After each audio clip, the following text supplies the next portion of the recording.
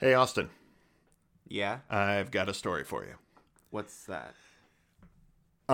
This movie that we're going to talk about today is Fight Club, and your mother saw this movie before I did when it first came out on video. She loved it. She raved about it to me. She told me, you have to see this movie. It's incredible. I watched it. I loved it. I told her 100% right. This is a great movie. We bonded about it. We talked about it a lot. We bought it when it came out on VHS.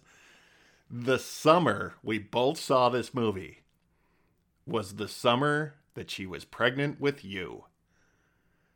You are genetically engineered to enjoy this movie more than probably anybody on the planet, and yet you did not like it. And we're going to talk about that in a minute. My name is Phil Rude. My name is Austin, and I am sorry.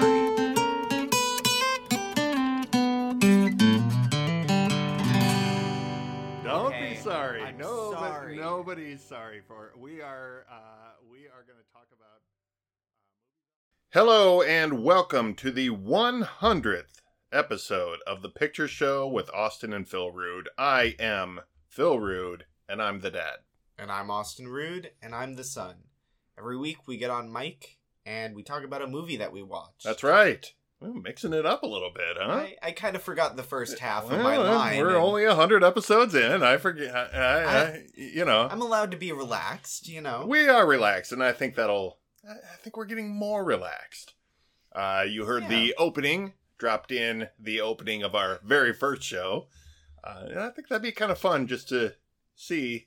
I listened to the whole first episode the other day. Oh, really? Just to see, what did we talk about when we talked about this movie 3 years ago? And it's kind of interesting. It's a little different, right? We didn't have format yet. We didn't even have a name when we recorded that. Yeah, I'm finally named Austin. Yep. It's about time. We finally came up with our character names for the show. But yes, we're circling back around. We are kicking off our 6th season by taking it all the way back to where we started just over 3 years ago, visiting the very first movie we reviewed for this podcast, David Fincher's 1999 satirical masterpiece, Fight Club, wherein an office drone reinvents himself with the help of his reinvented self by inventing a club where other men who want to reinvent themselves fight the reinvented office worker, his reinvented idea of himself, and other reinvented dudes. And everyone's very angry. Fight Club stars Brad Pitt as Tyler Durden. Edward Norton also as Tyler Durden. Helena Bonham Carter is great as Marla Singer. The late, great, recently deceased Meatloaf as Robert Paulson. Jared Leto as Angel Face. And Zach Grenier as Richard Chesler. And he is Edward Norton's boss, who is just the perfect smarmy middle management corporate douche. I think he's great in this. He's the unsung hero of this movie, honestly. I think he's just so perfect. He's one of those great character actors that gets plugged into a movie and they just, you notice it after a few watches and you just start picking people out of the background, and I think he's awesome. I kind of didn't notice him because he was like perfect, because that's his job. Yes. Like what's meant to be like, he's ignoring him or he's like fed up with him once he's changed. Yes. But yes. That's pretty much it. He's great. This movie is, as I said, directed by David Fincher and is written by Jim Olds, based on the novel by Chuck Palahniuk. And I do recommend that novel as well. Especially if you enjoyed this movie, I recommend reading the book. You don't get a lot more depth to it, but there are some subtle differences, and it's just, I don't know, it's a good way to be a completionist on this and to see the original kind of written concept of this movie. You know what I mean? Or of the story. I do want to read this book because I don't want to talk too much about what my new take on this movie is. Yes. But I focused a lot more on this as an adaptation of a book, just like when I was watching it, like, I don't know, it's a lot of vignettes and montages and narration. Narration is real heavy, and it's very clever and very prose heavy and narration. So full of stuff. Like, it feels like a book, which is kind of cool. I've never really seen an adaptation have like this much stuff. Like, normally they kind of trim the fat and like focus on certain parts, but this, I mean, I haven't read the book, so I don't actually know, but this feels like a whole book fit into a movie. I think they follow the book very closely. I've not read the book in a few years. It's one of those things that this is one of the reasons where when I loan a book out, I just sort of like look at it as I'm gifting this book. I'll never get it back because that's what happened with my copy of Fight Club that I loaned out.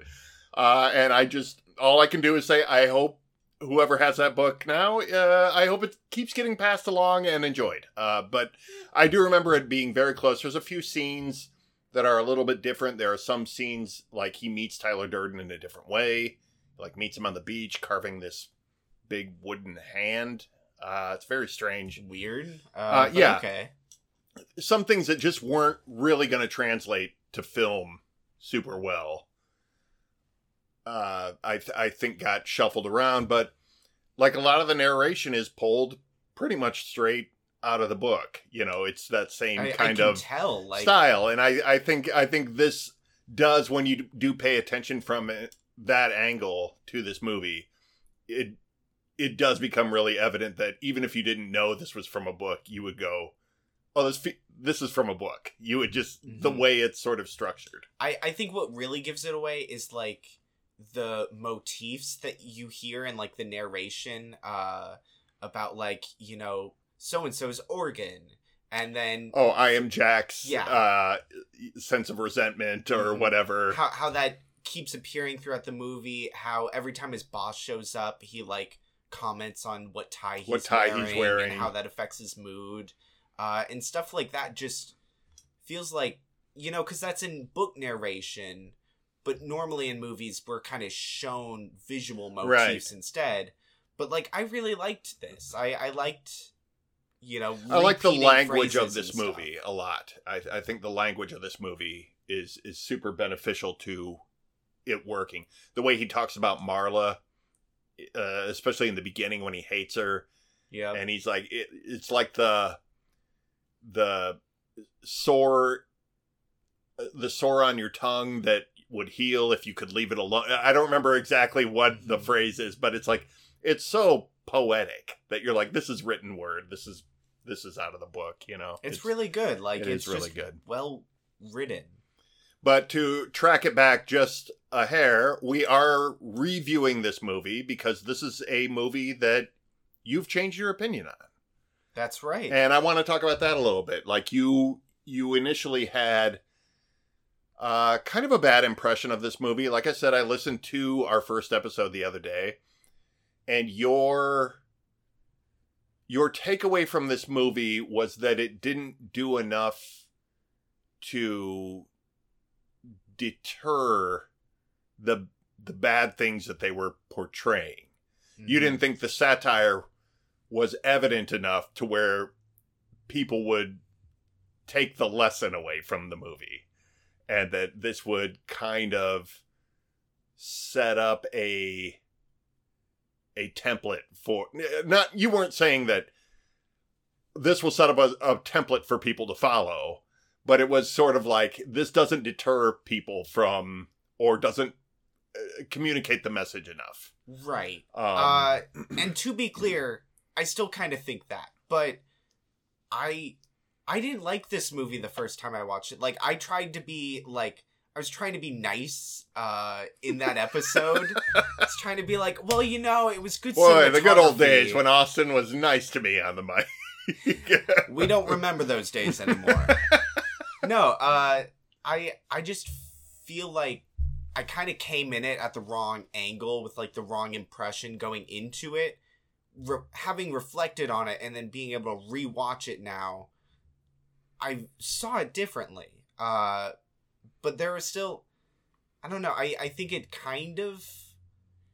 It's just very easy to watch this movie and, like, be like, oh my gosh, yes, Fight Club. Oh, for and, sure. Like, no, look. Be totally toxic about it and not realize that you're the bad guy. What do I talk about all the time on here is media literacy. You know, the lack of media literacy. When this movie came out, people started fight clubs. People started these backyard boxing clubs. Right. Like, and people hung this poster up on Brokeback Mountain. Me and David had a series within that series that we called the Dorm Room Poster Movies. That was these movies that people saw in college and blew their mind open, you know, in whatever way. But most of the time when you're seeing this as a kid, you're not getting the full picture. You're not quite there. You know, and so to be fair, you're right.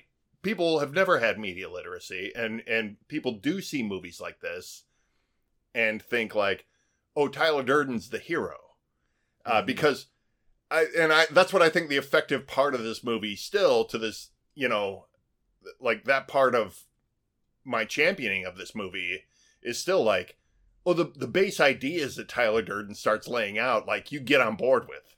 Like the anti-consumerism and the thing like that. You're like the whole first act. And the whole thing works like a cult where they start bringing you in with something that you totally are on board with, and then it slowly amps up. Mm-hmm. I don't think you're wrong in any respect to that. I don't think that's a fault of movies any more than I think that the Rick and Morty creators have responsibility for the people who think that Rick Sanchez is some sort of hero to be looked up to. Right. It's never on the fault of the creator. Right. Like, but yeah, I don't know. The people who worship this movie, it's a little bit like, oh, I'm a little wary. You have How to. Do you feel you about have the to. movie? You have to find out why they love the movie. You're right. Who's your favorite character in it? Who's your favorite character and why? Like, what do you love about this movie? And you know, if you like, I like the punching. You know, like okay, sure you do. You know? Yeah. How do you feel about Marla? How do you feel about this movie today?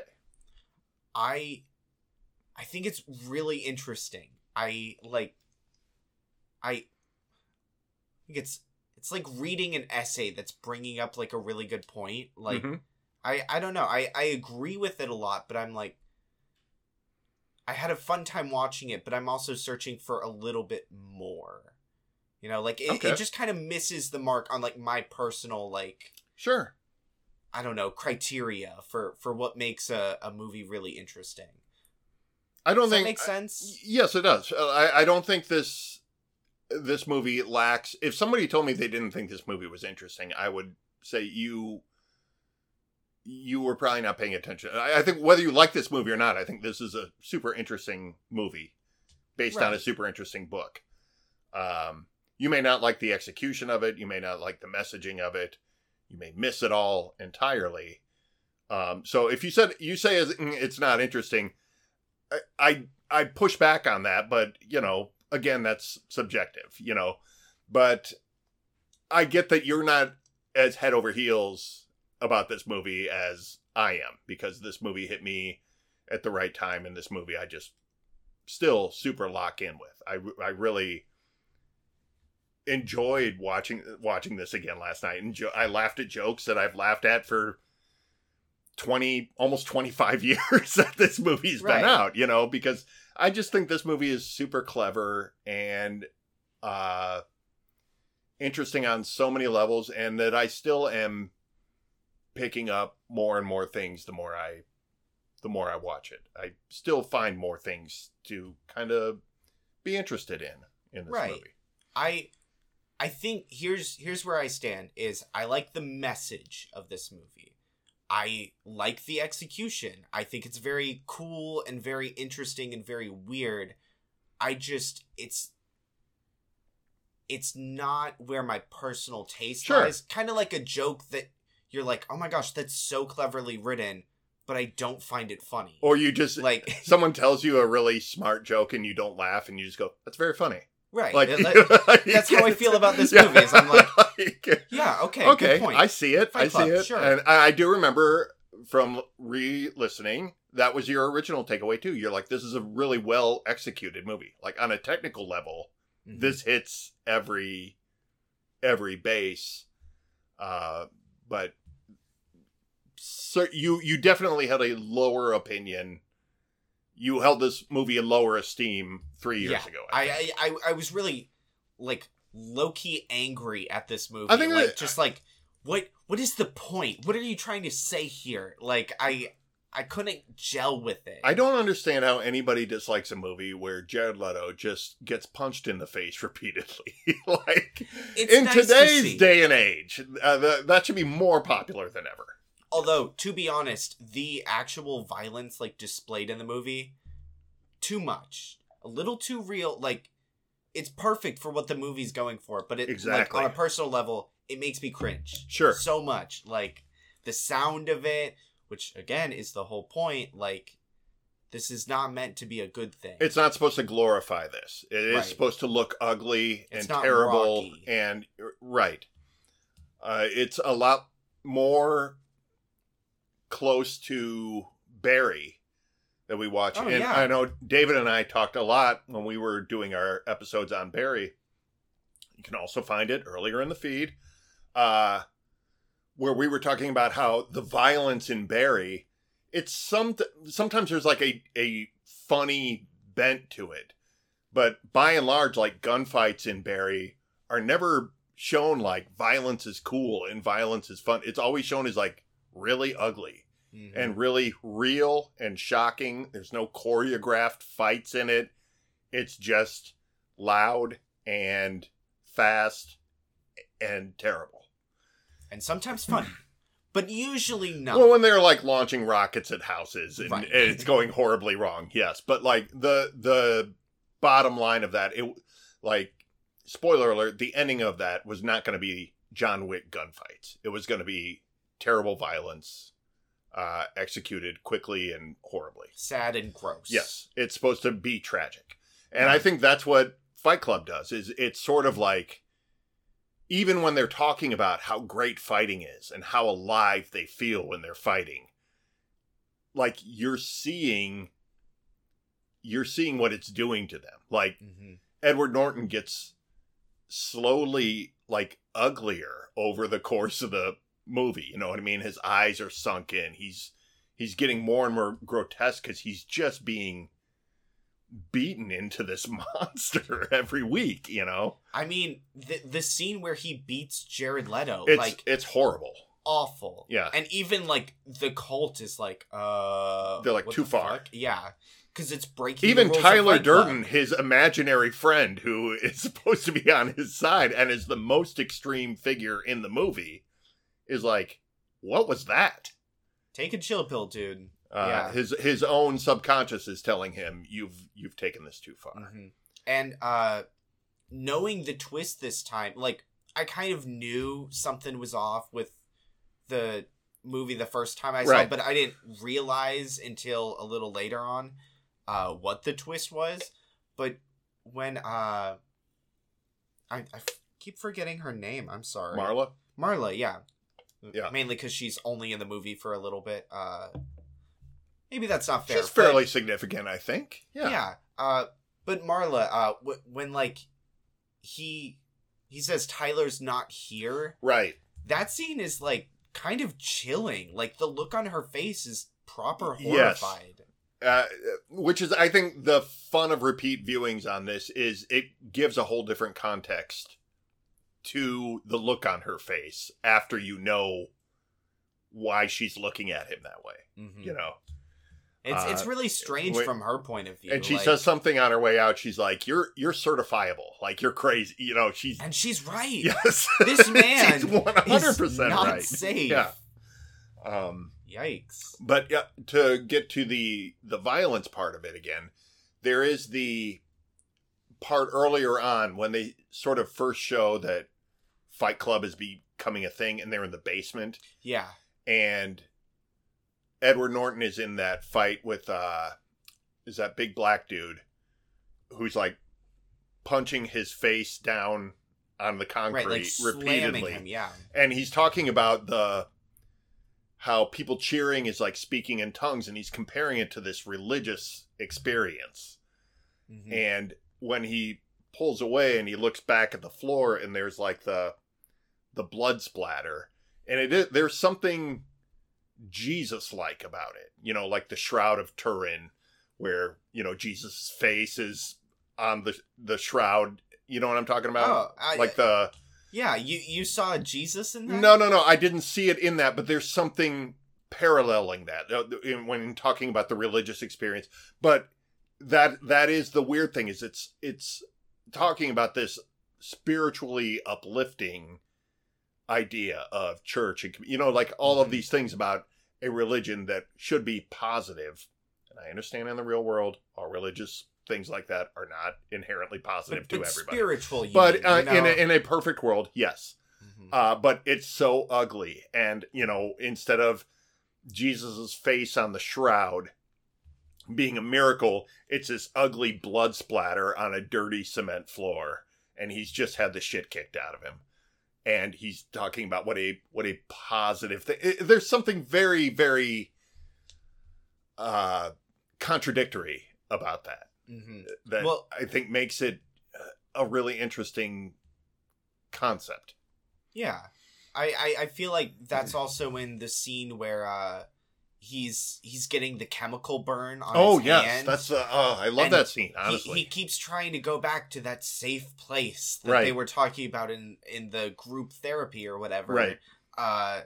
And like it's contrasted with him literally hurting himself for no reason other than to be like, I'm stronger, I'm better, like, it's, you know, that contradiction. The idea of he's trying to go to a safe place in his head, and he's also telling himself, no, don't, like, understand what pain feels like. Don't hide from it. Like, face it. Like, right. And there's, like, some real, like, grains of real great stuff in these things. You know what I mean? Like, this idea of, like, yes, you should have hardship in your life.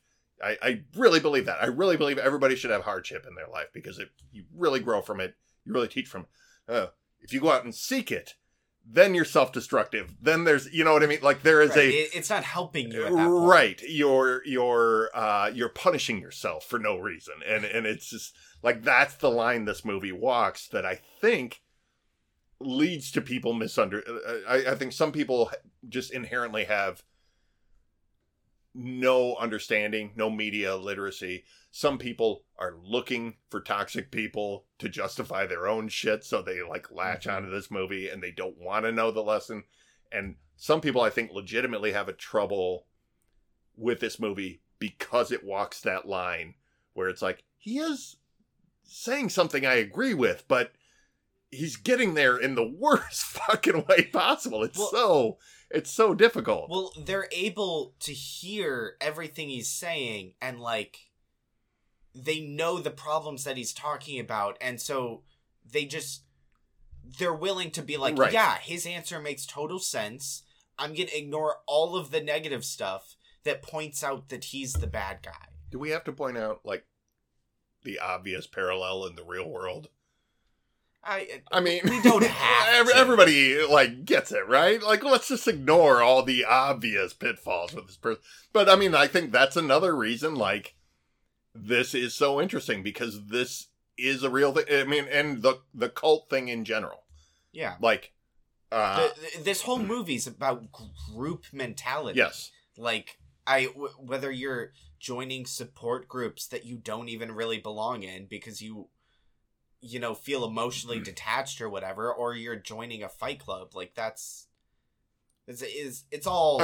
I want to talk about the support group thing real quick. My buddy Reed Messerschmidt, who has a podcast called The Irrationally Exuberant, he did a couple episodes about his sobriety. He's a sober guy, and he talked about kind of finding sobriety on his own in largely the same way I did. Just sort of stopped and kind of reset himself. And then he went to an AA meeting with a friend who was getting sober and wanted support, wanted someone to go with him. And he went to an AA meeting, and he was fascinated by AA. And the way he talks about it, I think this is really good. I really recommend going back and finding those episodes in Reed's back catalog. I'll put them in the show notes. I know I've shouted them out before. But he talks about how he went to AA and he was really fascinated with it and thought about going back, but really he understood that he would be going there as a tourist. He wasn't going there for help. He didn't, it wasn't his way of getting help. He was just fascinated by the way that when you go there, you do go there anonymously. You do leave a lot of your identity. You leave your politics. You leave everything at the door, and everybody goes in on the same level. Mm-hmm. And it really is. 12 Steps are a really interesting place like that. Like everybody goes in. It doesn't matter how much money you make. It doesn't matter where you come from, what color you are, what religion you are. I know some of those meetings are church-based, and it does matter. But in what I would deem a good AA meeting, none of that matters. You go in, you leave it at the door, and everybody is there for one reason, just to hold each other up to get sober. And that's like a great thing. It is a great thing, but he also talked about the idea of like, I didn't want to be there as a tourist. I couldn't go there and just treat them like an attraction. That's where people are getting help. And that is totally what the first act of this movie is. Yep. Is a guy exploiting people who are trying to get better for his own gain. It's almost worse than the Fight Club. Like, in a certain way, yes, it's because very violating. The Fight Club people are there voluntarily, whether they've been swindled into joining that cult or not. Everybody makes choices, but other people are bearing their souls, trusting that we're all here for the same reason, and it's judgment free. It's supposed to be. You're right. Yeah. I don't know. There's something weird about it, but also it kind of works for like the vibe that this movie has. It's so funny to hear like him and her just haggle over, well, you can have Tuesday night, and yes. Oh, no, I want bowel cancer, he says in front of the cashier. No, you're like the idea of the narrator, Tyler, being the bad side of him. It's like, no, you're kind of a bad person anyway. He's kind of an unethical person from the get-go. But it also really shows that, like, clearly there's something wrong with him from the beginning. There's this, like, searching, longing, misplaced part of him that he's, like, trying to find a group to fit into. He has insomnia. He's dissatisfied. He's anxious about something. Mm-hmm. He's probably angry about something. But he also makes a lot of money working for a major auto manufacturer in deciding whether or not to take defective cars off the road, whether it's cost effective to save lives or not. And he has an unethical job from the very beginning. He's not a good person. He's a cog in the machine, and he's like, I don't know, he's dissatisfied. He's constantly pointing out the flaws in consumerism and like society, but then like he still wants to be a part of it and just like vent his anger through toxic masculinity. Well, and him as Tyler talk about that in one of the Fight Club meetings where he says, and this is like, the Gen Xers he's talking about that this applies to, where he says, we don't have a Great War. We don't have a Great Depression. We don't have this generation defining historical event, and we feel lost. We feel like we have no purpose. Which I think is a real thing. You wonder why Gen Xers are so apathetic. It does have a lot to do with that. Yeah. We're pop culture obsessed. We didn't have a Vietnam. We had the Reagan 80s, which weren't good societally, long term. But, you know, he says we're the middle children of history, which I think is a really, like, clever line. But also I want to talk about this thing that's come out in the last year or two. You remember when all the Fire Festival documentaries came out? Yeah. Like the new one is like Woodstock 99, looking back at Woodstock 99. And the one on HBO I watched last year. I know there's one on Netflix. I haven't seen it. But the one on HBO talks about Woodstock 99 got out of control. The entire place rioted. It was insanely poorly run.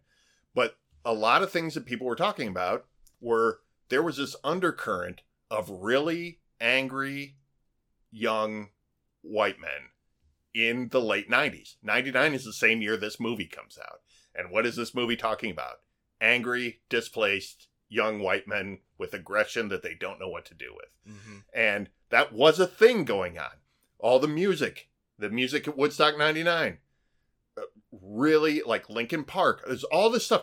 Woodstock was a peace and love rock music festival in 1969. 99, it's super aggressive. It's super crazy. Women got sexually assaulted there. People died. This whole place got torn down, set on fire. It was insane. Completely the opposite of what the original stood for. Yeah, there was no context for, and these kids had no context of like what. I mean, we had all heard of it. We knew what it was, but really, like, this was just a big music festival that just went completely off the rails. But it's really interesting to watch a documentary talking about. It's a lot of anger. There was a lot of anger just waiting to get out. And where was it all coming from? And this movie is exploring that exact same thing that's taking place in that exact same time period. Well, it's interesting because it's all talking about, like, real problems. Like, including, like, Gen X feeling like they're the lost generation. Right. Like, but rather than be like, here's the societal problem, here's a possible solution. This movie goes, here's the problem, and here's the problem it's causing is, like, the wrong solution, and they play that out, like, to the max. Like, the idea that, you know, like, oh, you don't feel satisfied with the stuff you have, so you're buying all this IKEA stuff. Guys like us shouldn't know what a duvet is and stuff like that. Like, that's, like, the wrong approach to it. Like, in it, not because it's, like, it's not a problem that you know the names of fancy furniture because it's, like, girly or whatever, like they're implying. It's because you're concerned with, like, constantly buying stuff. I think that's what he's saying when he says, why do we know what a duvet is? Why should we even care? We should have a bigger purpose than just buying things. I don't think he's making a judgment on how masculine or feminine it is to know what a duvet is. I think they're making points about consumerism. And I think this movie is making points about you can be really successful and you can be have the privilege of being white and successful in America and still be really dissatisfied. I'm not trying to come off like a men's rights activist or anything here. No, you're not. Like, here's a controversial statement. Before he became extremist clown, I thought Jordan Peterson brought up some decent points in some of the clips that I would see him talking about. It isn't difficult. It's difficult to navigate the world no matter who you are, and having male and white privilege doesn't alleviate you of having difficulties in the world. Now, he took that in a direction of, like, I hate feminists and I wish feminism would die. You know, it's like, this isn't a zero-sum game. So I'm not trying to be an apologist for Jordan Peterson. Since then, I've come to see who that guy really is when he's pushed. And he dresses like a clown now. And it is actually really hard to take seriously. Well, the more people talk, the more you're like, okay, I see what's coming out. Or the more they're pushed, or the more they're challenged, or the more they see an idea that could work in concert with theirs that they actually take opposition to, which is, I think, what happened to him. But I'm just saying, I think this movie is talking about a lot of very real things in that you can have all the privilege in the world and still be dissatisfied and still turn to the wrong things to fill that void. Right. Turn to the IKEA catalog. I mean, that's what even Tyler's like, I lost all my stuff. I almost had it all. Like, yeah. He's constantly like just a little bit away from, okay, I got this sofa problem solved. Except you're never going to be satisfied by that. You're going to want a new sofa eventually. Exactly. And the and I like that Tyler mocks him for that. He's like, man, I'm so close to being complete. And he goes, oh shit, now it's all gone, isn't it? Like, and he's just so unsympathetic, because he doesn't care. And you can look at that and go, yeah, he lives kind of like a monk, and there's something admirable about that. You know what I mean? It's sort of like when you look back and you look at like I know this isn't the reality, but like portrayals of like hobos, like Great Depression hobos, and like, oh, they rode the rails and they had no cares and they didn't have money, and it's just sort of like, I'm sure it was much, much worse than that. But like the romanticized version of that is like, you have no bills, you have no care. It doesn't matter that you don't have any money. Right. Like that's essentially modern day van life people. Van life, yeah. There's, I know a little bit about like some of the monastic cultures in the East, and it's just sort of like, the vow of poverty, and you live in this communal space where you grow food and you beg for money or whatever, and it's just sort of like it just does sound very, very simple. Some days you want to run away to something like that, but it's not all it's cut out to be, of course not, and neither is living in a dank, mildewy house next to a paper factory like Tyler Durden does. I think the thing with Tyler is he is essentially a nihilist, but he's mistaken that for true enlightenment. Right. So he's speaking all these half-truths. Like it's like, oh, that's a good point, but it's not all the way true. He's taking the good points to extreme executions. Right. Like, and that's the wildest swing on an easy pitch. You know what I mean? Like, it's just sort of like, no. The whole point of this is the simplicity of it. You've gone too far. Right. Yeah. It's like extreme Buddhism or extreme Taoism, it's just sort of like, no, the whole point of that is to not push it. Like, the whole point of that is the easiest flow. He's like, no, let's burn the world. Let's tear it all down. Right. I wanted to bring up another parallel to this, and this is also a book written by a gay man, as Chuck Palahniuk is. This is Bret Easton Ellis, and he wrote American Psycho, which was also adapted into a movie, which is also very largely misunderstood. And very much about, like, feeling empty and alone in society. Being alone, searching for having no identity, having no personality, being an empty shell in the corporate world. Right. And so often that movie especially, I don't think the movie executes the book as well as Fight Club executes the book of Fight Club. The movie was done on a much, much lower budget, and some things kind of got cut or the studio wouldn't pay for. It's but the movie I still think is great, and Jared Leto is in that one too. This is the perfect double feature. It really is.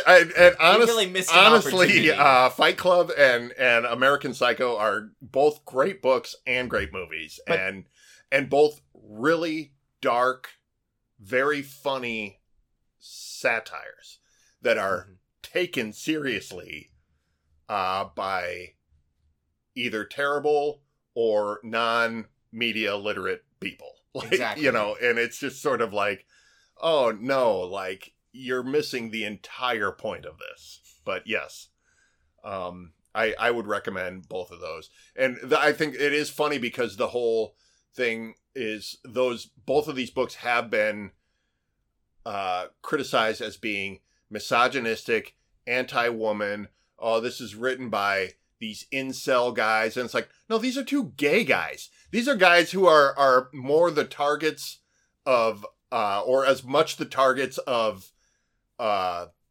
toxic masculine hate as women are. Like, I'm sorry, but historically, yes, these guys aren't toxically masculine people. They're making fun of that very thing.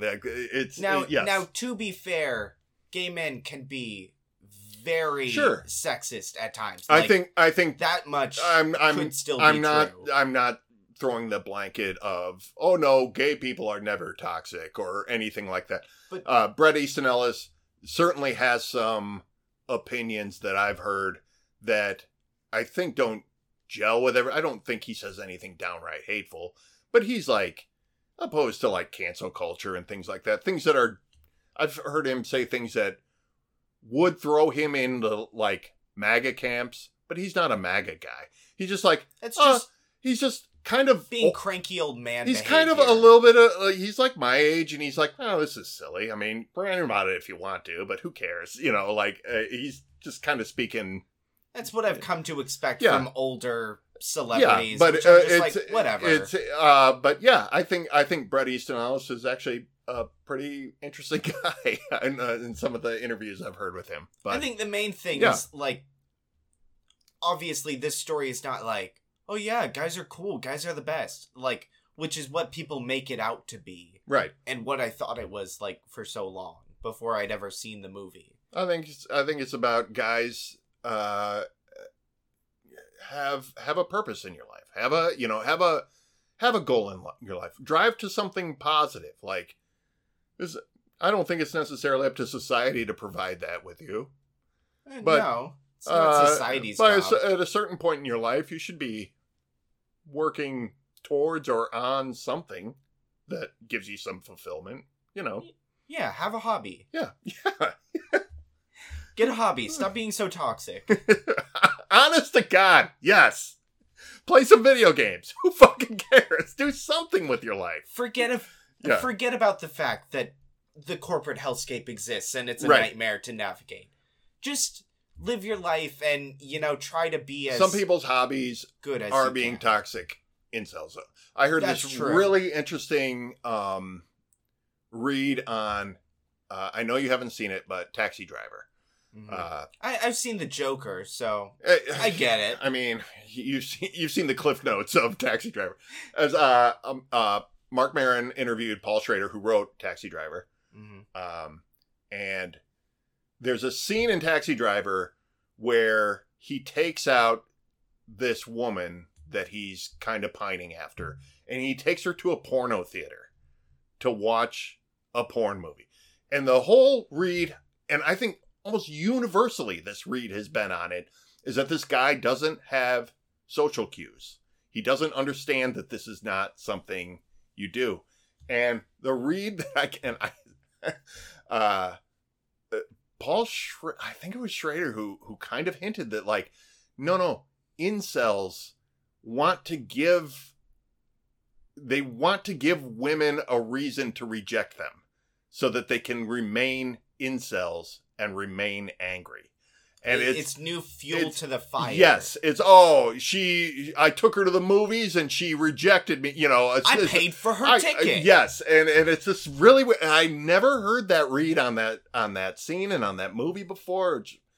Coming from the guy who wrote it, it's like, okay, I get it. It makes a lot of sense, and it is just sort of like, yes, the incel community is so terrible that they, at a certain point, you come to understand. Oh, they like being there. It's a self-sabotage. You are right. You identify in a way that makes women not want to sleep with you. Therefore, you get to remain an incel. Because they've found a group of equally sad men that you have to stay single and sad if you want to find solidarity in that group. That's part of the membership. We danced around it earlier. Let's just talk about it. The MAGA crowd. The MAGA crowd jumped on board because these were a lot of people who have not belonged to a community before. They have not felt seen by a political figure before. And who feel angry about society. And who feel very angry and who are very hateful towards certain groups. And here becomes somebody who listens to that and enables that. So, of course, that's where that, again, it's the same kind of cult mentality. Here's these disenfranchised men being told by Tyler Durden, no, you do have a place. You do have a purpose, and it's with me. On the flip side, this is kind of out of left field, but stick with me. No, we're going all over the field right now. The movie Midsommar, has attracted... I pronounced that right? The horror movie? I've heard people say Midsommar or... the A24 film. Yes, we all know what you're talking about. Okay. I've seen a group of people, primarily women, who are like, yeah, fuck my ex-boyfriend. The girl boss thing. They essentially, it's the same thing. Yes. They took all these problems and they were like, the whole movie's about a cult. People are like, wow, that white supremacist cult that murders people. Yeah, they're starting to make sense. Right. That was a girl boss moment. That could not be further from the case, but it's the same group mentality that's in this. This is essentially It's just too far left in the other direction. The Scandinavian Manson family taking psychedelics and just murdering people out there. Yeah. People misread stuff all the time. And it's just how it is. Yeah, it is how it is. But anyway, that's Fight Club. That's Fight Club. Part 2. And can I also say, just real quick. Please. We got time. I'm still confused about the ending. I don't fully get what we're trying to say with, I'm with it up until Tyler shoots himself, which is a great moment of, defeating the enemies. And taking control. Yeah. Right. He takes control, but, this side of Tyler is also a little crazy. Oh, yeah. And he's also kind of okay with the terrorism at the end. And then it's is this a good thing? Is this a happy ending? Is this I don't think he's okay with the terrorism at the end.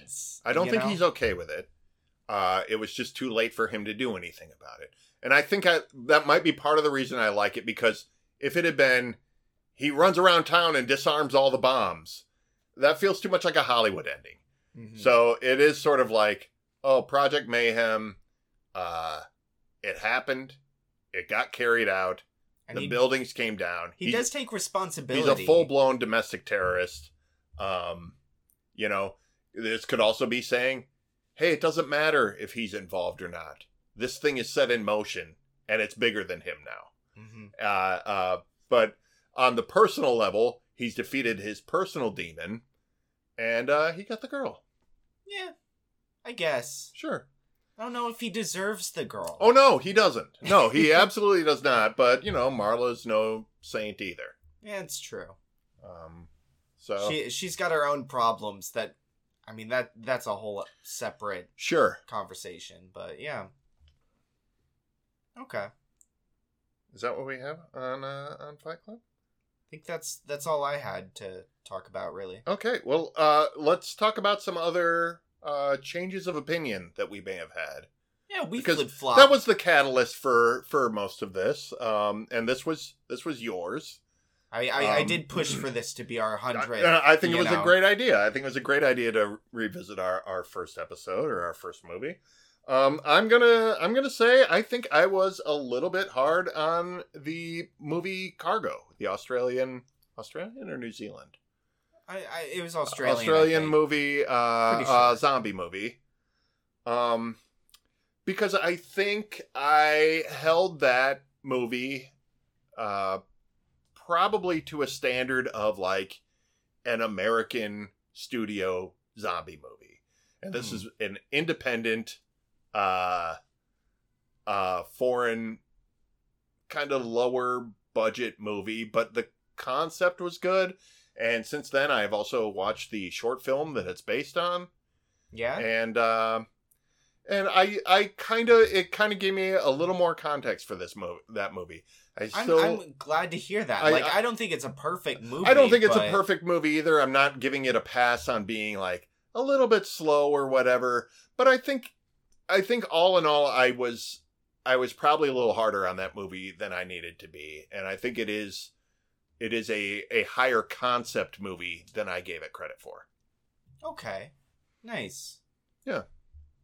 Trying to think if I've changed my opinion on anything. Book of Eli. I mean, that's true. I have talked about that. You here, did. Yeah. Did you go on TV's Travis's? Yeah. Wait, you haven't seen. To talk about that. I can't remember if that was that show, but it was TV's Travis that right. I talked about it with. Yeah. I'll link to that in the show notes too, so you don't have to go in depth about it here. But yeah, no, I watched that movie and it kind of clicked with me. I still don't know why. I just had a visceral, did not like that movie when I first watched it. It was probably just how I was feeling that day, but like in hindsight. Look, I clearly remember there is about a 45-minute argument you and I had. It was a whole theology debate. I cut out of that, and that I think that movie your perception of that movie got messed up because religion is weird and has a lot of baggage. To be fair, I've got a lot of baggage when it comes to religion. I do too on both sides of it, and I think that we disagreed on that movie at the time, and I think that's what's great about revisiting movies sometimes, mm-hmm. and saying I was wrong. Like I've been wrong on this podcast before. You're I've been wrong. You just life changed your opinion. Other people don't like that movie too, and they didn't. I think it's like yeah. And I think in this case, I let my personal biases cloud my own judgment. And looking back, like that rewatch that I did was really good for me because I was able to see like. This is a really positive message here. Right. That I didn't see before. And I really liked that. People's baggage does that for movies all the time. My own, too. Everybody brings their own personal experience to whatever art they're engaging with. Whether they know it or not. Right. And that is going to affect how you feel about it. Whether you want it to or not, it just will. Yeah. Like, I'm more of a dog person, but I saw the movie Cats, and... I couldn't get behind it. There you go. A greater parallel has never been I'm only drawn. kidding, guys. I'm definitely a cat person. The only other one I put on my list was Godzilla vs. Kong. I think I was too good to that movie. I think I should have been a little bit harder on that movie. And I think I was a little bit hard on that movie, and I think it wasn't enough. But fair enough. But Kong Skull Island, I stand by that movie. Really good Vietnam movie. Yeah, it actually is a really good Vietnam movie. No, I mean that, like for real. Yeah. I disagree with you on that, but I think the Godzilla Kong franchise is very much a franchise now, which has its own downfall. Take that as good or bad, however you see fit. I'm along for the ride. I'm having fun with them, but. I'm not saying I'm not going to go watch any more of those movies. I mean... They're not high concept or anything, so sure. I just have a fun time watching them. Yeah. I think that's my problem with Godzilla vs. Kong, is that it tries to be high concept at a certain point. Oh no, it's about being in the middle of the earth and weird gravity, and it's just like, just let them fight. Stick to the monsters. Yeah, let's do that.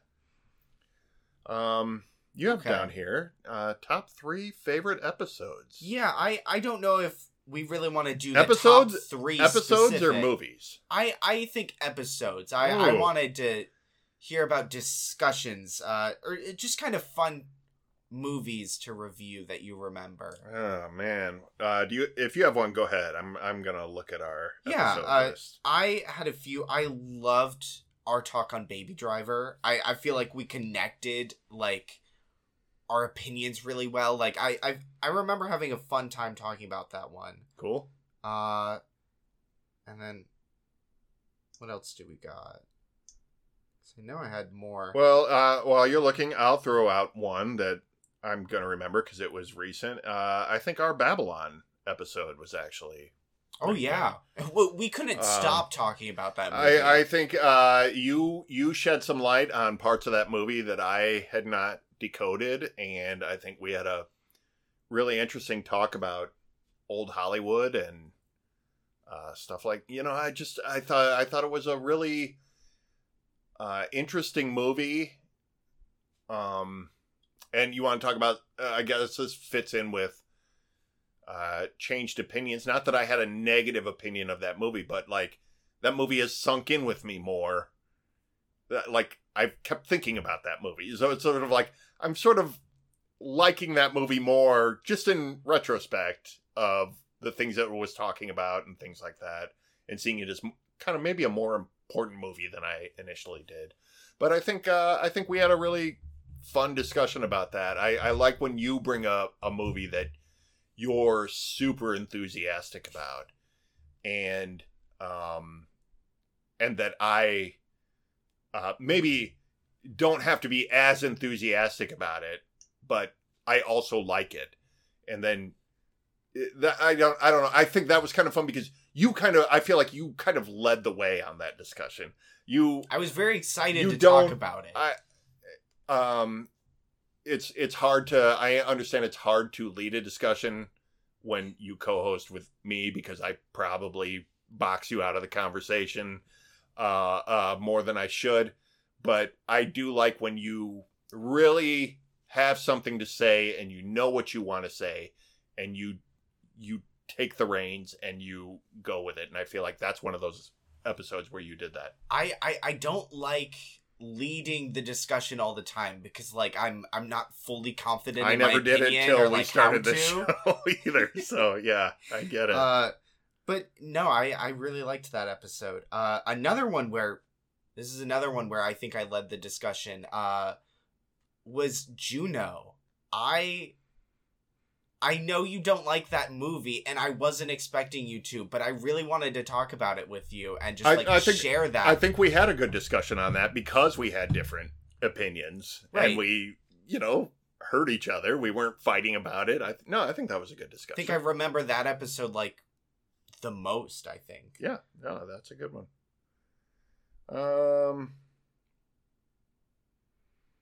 Let's have a look here. I'm trying to look through all our episodes. There's 100 of them, so it's a lot. All the way back, 2001, A Space Odyssey. I think that was the first... Oh, yeah. The first movie we kind of got philosophical about and kind of got a little bit deeper with. I really like that movie, and I think I just have a good memory of enjoying sharing that movie with you. I remember a lot of like we were talking about space and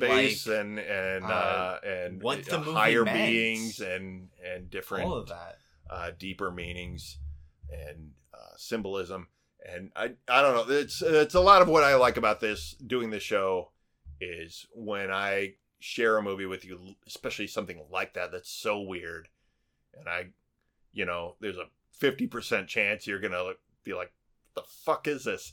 And you really you had locked in with it, and really we had a really good conversation. I know a lot of younger people who have watched 2001 and come away from it like dumb, just refuse to, you can tell when somebody just didn't even try to engage with something, like, right. They're just like, oh, it's boring and stupid, and they're just trying to be pretentious. It's like, or, you could try to see.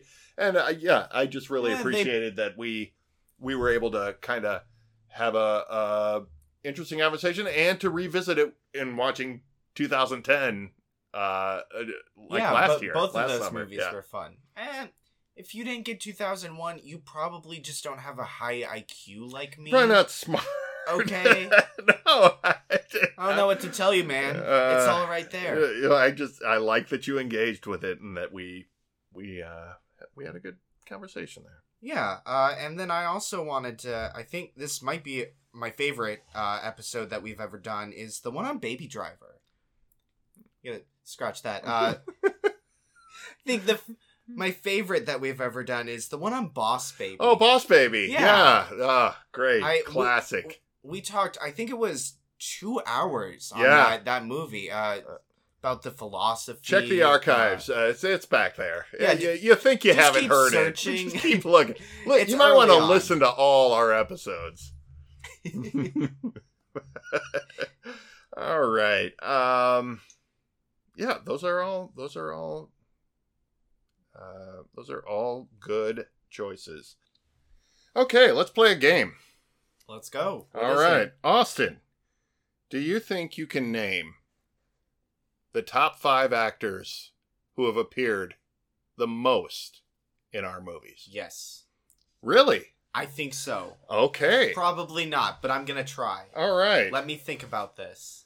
Who do you think is our number 1? Gary Oldman. Gary Oldman. Gary Oldman has to be up there in the top. Let's see. Do you want me to tell you if you're correct as you go? You want to pick them one at a time? No, I'm going to do my 5 who I think are like the top 5. It might not be the right order, but then you tell me if any of them are right. Brad Pitt has to be somewhere in there. So you got Gary Oldman and Brad Pitt. Yeah. And those were the 2 that immediately popped to mind, and I have no one else right now. So I can't think. You do have the number 1 and 2 spots right now. Okay. Do you want to guess which one's number 1 and which one's number 2? Brad Pitt might be number 1. What? Is that your guess? That's my guess. Yeah. Brad Pitt is number 1. Okay. With 8 movies. Wow. Okay. I think Jared Leto's probably in a few. Ooh. Is he on? He is not even on my list. Top 5. Let me see. Martin Freeman has been in a few movies we've seen, right? Maybe not. Scratch that. Are you mixing these up with your other podcast? Margot Robbie has also been in maybe just a few things I've seen recently. I will tell you, in true Hollywood form, our top 5 are all white men. Yes. Shocker. All white men. Wow. I really wish they weren't, but they are. Yeah. With watching movies, that's kind of how it. I mean, yeah. Goes, but I did blame us for a while, then I go, wait a minute. Not to push that off. I mean, we could watch more different movies, but okay. Now I gotta think. Who's in everything? It's got to be character actors. It's got to be right. This is tough. It won't be tough when... Once you tell me... The number 3, you're going to kick yourself if you don't get it. He is a character actor. And he's been in a bunch of stuff we've seen, right? Mm-hmm. Wait. Okay. Oh, I think he's got it. I don't know his name. Oh, no, he doesn't. Is this the mocap guy that plays Caesar? Holy shit, you got our number 4. That was the one I thought for sure you would not get. He has been in 4 of our movies. Andy Serkis. Would you like to guess the 4 movies he's been in? The Planet of the Apes. Okay, that's 3. I remember us, you were like, hey, he's in this. And I was like, I'm not used to seeing him. I don't remember what it was. Was it Bullet Train? He was in The Batman. The Batman. He plays Alfred in the newest Batman. Okay. All right. Okay. Now stay on that track of characters in Batman movies. Okay. Or actors in Batman Robert movies. Patterson? No, not those Batman movies. Christian Bale. Nope. Come on. Oh, wait. Who's been in every movie, almost, of a certain director? Give me a minute. Leonardo DiCaprio. Oh my God, Austin. No? No? Am I wrong? I'm wrong. I can't remember his name. Say... The guy who plays Robin in the Batman trilogy, right? No? Okay, just tell me. I'm not gonna get it. Michael Caine. Michael Caine. Oh my god. Michael Caine has been in 6 of our films. They are all Christopher Nolan movies. Oh my god. Okay. Batman Begins, Dark Knight, Dark Knight Rises, Tenet, Interstellar, and he is uncredited in Dunkirk. All right. Okay. And then who's number 5? Number 5 is John Lithgow. Was in Rise of the Planet of the Apes, Interstellar, 2010, and a movie we've tried so hard to forget, The Bubble. Oh, that's right. The Bubble. Can you name all the Gary Oldman or Brad Pitt movies? Let me see. Gary Oldman was in True Romance. Hey, good he one. He was in all 3 of the Planet of the Apes, right? Or nope. No, just one. Just one of them. One of them. Yep. He wasn't in the 3rd. No. Okay. That's where my memory cuts out. He was in all 3 of another trilogy we covered. Oh, Batman. He was in all the Batman movies. Yep. What else was he in? Can't think of it. The Book of Eli. I always forget that because he's like so different in that. Like it's not a role I'm used to seeing him play. And he is in The Professional. Leon the Professional. Oh yeah. I confused that with True Romance in my head. I was picturing that's the same guy apparently. Speaking of True Romance, can you name all the Brad Pitt movies? True Romance. Yes, they're one they had together. We did their perfect movie. That's great. Then we have Bullet Train. Mm-hmm. Once again, my memory's cutting out here. We just spent an hour talking about it. Fight Club, man. Oh my god, he's in Fight Club. Hey guys, I don't know names. I'm really bad with actors. Oh, you're the best. He was in I, Tonya, wasn't he? He was not. No. Oh, that's whoever plays Bucky in the MCU. Oh yeah, Sebastian Stan. That's it. Brad Pitt. We didn't watch World War Z, did we? Nope. Okay, but that is a movie he's in. Yeah, he is in that movie. All right, what else was he in? He was also in Moneyball. Oh wait, he was in Babylon, wasn't he? He was in Babylon. And he was in the other one we saw before that. That was... And the one after that. God, okay, give me the names, because I can't Inglourious remember. Bastards, Babylon, Once Upon a Time in Hollywood. We watched them right in a row. Wow. And Moneyball, and Ad Astra. Moneyball, okay, yeah. Ad Astra, a great movie. He doesn't look like Brad Pitt in Ad Astra. He's like, it's a little different. Quieter, a little cleaner cut. Yeah. He feels older, too. I don't know. Maybe that's just me. That's our top 5 actors. You have to know our top director. Christopher Nolan. Easily. Not even it was... Don't confuse with favorite guys. By a long... He is one of my favorites. I like him a lot. Dunkirk, Tenet, the Batman trilogy, and Interstellar. The next closest number was 3, and we had 3 directors that we watched 3 of their movies. Do you know that? Is Edgar Wright one of them? No. Okay. Think to our trilogy season. All 3 of them were featured in our trilogy season. Oh, this is really bad. I'm trying to remember the director of the Planet of the Apes. Does his name end in like Ball or Hall? No, it's Matt Reeves. Maybe that was the writer. Okay, Matt Reeves. He only did 2 of the Apes movies, and he did the Batman.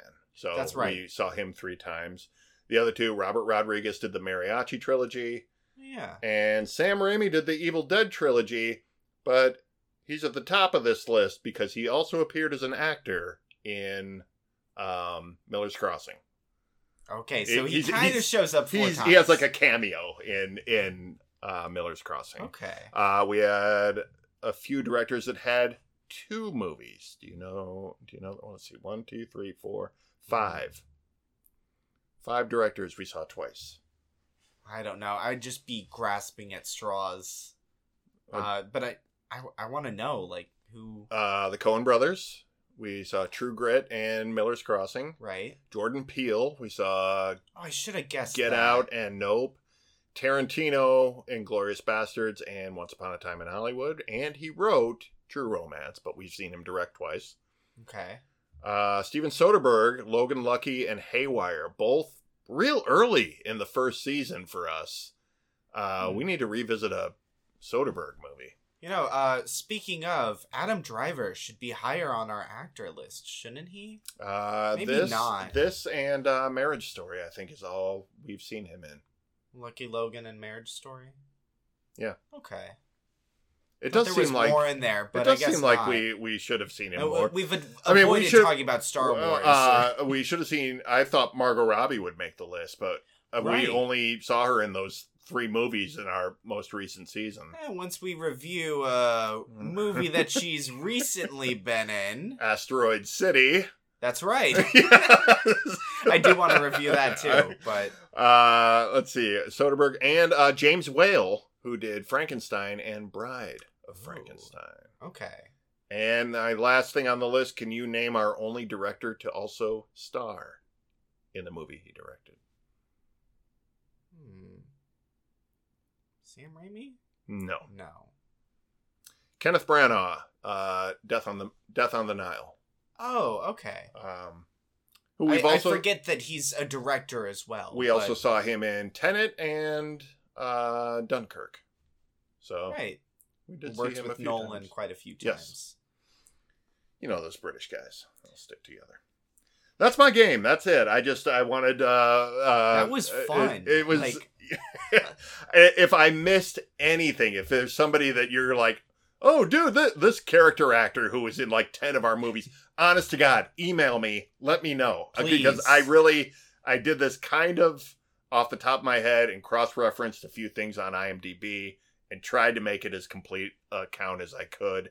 Please tell me we saw like a black woman 10 times and we just somehow, it's like, oh, of course. Octavia Spencer is in all of these movies. That'd be great. I love stats though, so seeing like kind of the top of what we're watching. I think that's interesting. It's all born out of going, have we now seen more Brad Pitt than Gary Oldman? And trying to... Here's a question that you probably don't have the answer to. How many Best Pictures or like Oscar winners in general have we... Oscar winners in general... And probably a bunch. Probably more than we think. I don't know that we've seen a lot of... Have we seen any Best Pictures? Maybe. I don't know. I don't keep up to date. I don't follow. There was a few years... There was a few years where I watched the Oscars and actually like would go, oh, that won this year. Okay. I remember one time you filled out like I've done the ballot a few times, just for fun. But I never see enough movies in the actual year to actually know. You know what I mean? I always feel like, oh yeah, I'll only root for movies that I really like. That's the scam, is to get you to see all of the movies. That's right. That's fun though. We gotta start watching more movies just to get the Oscar ballot and just try and just to change those stats a little bit. We need more Gary Oldman. Our next 100 episodes are gonna focus all on this actor. That's right. But yeah, that's it. You want to do some shout outs? Yeah. Let me see. I've got one shout out here. I wanted to talk a little bit about Beanstalk Pottery. Finally. This is a small time ceramic artist in Chicago. Cool. And she makes mainly kitchen stuff, like, kettles, teacups, and things of that nature. But with really cool, a lot of polka dot, a lot of abstract patterns, and a lot of rainbow drip kind of stuff. So I just wanted to shout her out and give her website with all her shop information, just because I think she's making some really cool stuff. So if you're in need of a new set of anything, any bowls or anything, check her out. Support small independent artisan craftspeople. That's it. I follow her on Instagram, and it's always really fun to see what she's making. That's cool. Who are you shouting out? I am shouting out the YouTube channel of Matt Garvey. That is Matt Garvey Comics. And Matt is a comic writer. I've just recently found him on Blue Sky. That's right. I'm a member. There. How'd you get that exclusive offer? Maybe you'll find out someday. Anyway, there is currently a really good comics community over on Blue Sky. If you get an invite someday, you'll know. The first rule of Blue Sky is don't talk about Blue Sky. The second rule of Blue Sky, don't talk about I'm just Blue enjoying it before it turns into Twitter 2.0. And which will happen. It will happen. Anyway, I found a bunch of kind of indie comics people over there, started following them, seeing what they're up to. Matt Garvey runs a YouTube channel, and his videos are most of them are short, 5 to 10 minutes, and he just talks about writing comics, shipping comics, how to finalize a comics, how to hire an artist. Real, practical, common sense advice. It's not some bloated 2-hour video that you got to dedicate your day to. It's just straight and to the point. And he's made a bunch of comics and hired artists. This is all born out of his experiences of doing it. And this is a lot of what this community is about. It's like we talk about with podcasting, is independent people learning by doing and then passing that along and helping others do it too. And I think that's exactly what these communities are about, and that's exactly what his YouTube channel is showing. So I think it's a really great channel that breaks down a lot of comics-specific writing advice. You know what I mean? It's not like writing a screenplay or not like writing a novel. It's niche. Yes, and I think it's a lot of just really, really good advice as someone who has made comics for a lot of years, but hasn't necessarily properly written a ton of stuff. I'm pretty new to that. I'm finding it really helpful. That's cool. So I like stuff like that where it's like the whole community is kind of like under an apprenticeship almost. Yeah, like you're all building knowledge, sharing information, and for sure. On that note, those links will be in the show notes, so please check those out, and know that we thank you for listening to this episode and any of the previous 100 plus episodes on our feed. Thank you. All of the episodes. For giving us, yes, it is well over 100, but thanks so much for giving us your time. If you enjoy our show, please leave a review on your podcatcher of choice. It helps our visibility and helps us grow the show. That's right. And another way to help us grow the show is if you tell a friend about us. Any movie lover, anything. We are not like Fight Club. Please do talk about us. That's right. Please. The best way to watch our show, not a lot of people know this, is if you sit in a dark room, turn on our podcast and listen to all 100 episodes consecutively in a row. Yes. And consume all that right away. Go ahead and do that. And then email us and tell us how you feel. Let us know. What psych ward are you staying at now? Exactly. Anyway, what are we doing next week for our 101st You almost said 101st. It's a word, right? It is now. What else would we watch? We couldn't find a proper movie with 100 in the title, so we kicked it down the road an episode. We're watching Disney's 101 Dalmatians. We're talking about the original animated version. Kicking it old school. I can't wait to revisit this movie.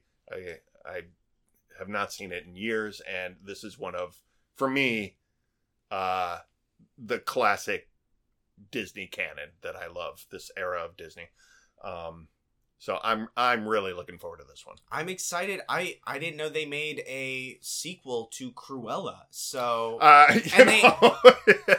it's really, Instead of CGIing the whole thing, they animated it. So I'm interested to see how that looks. They never finished it.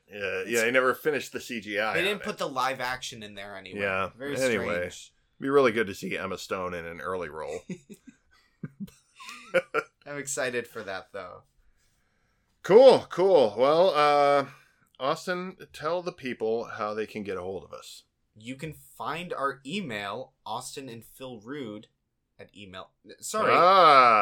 You can email us at austinandphil@gmail.com and tell us what you think of the show, or what we should review next, or what your favorite of our first 100 episodes were. Oh, yes, please.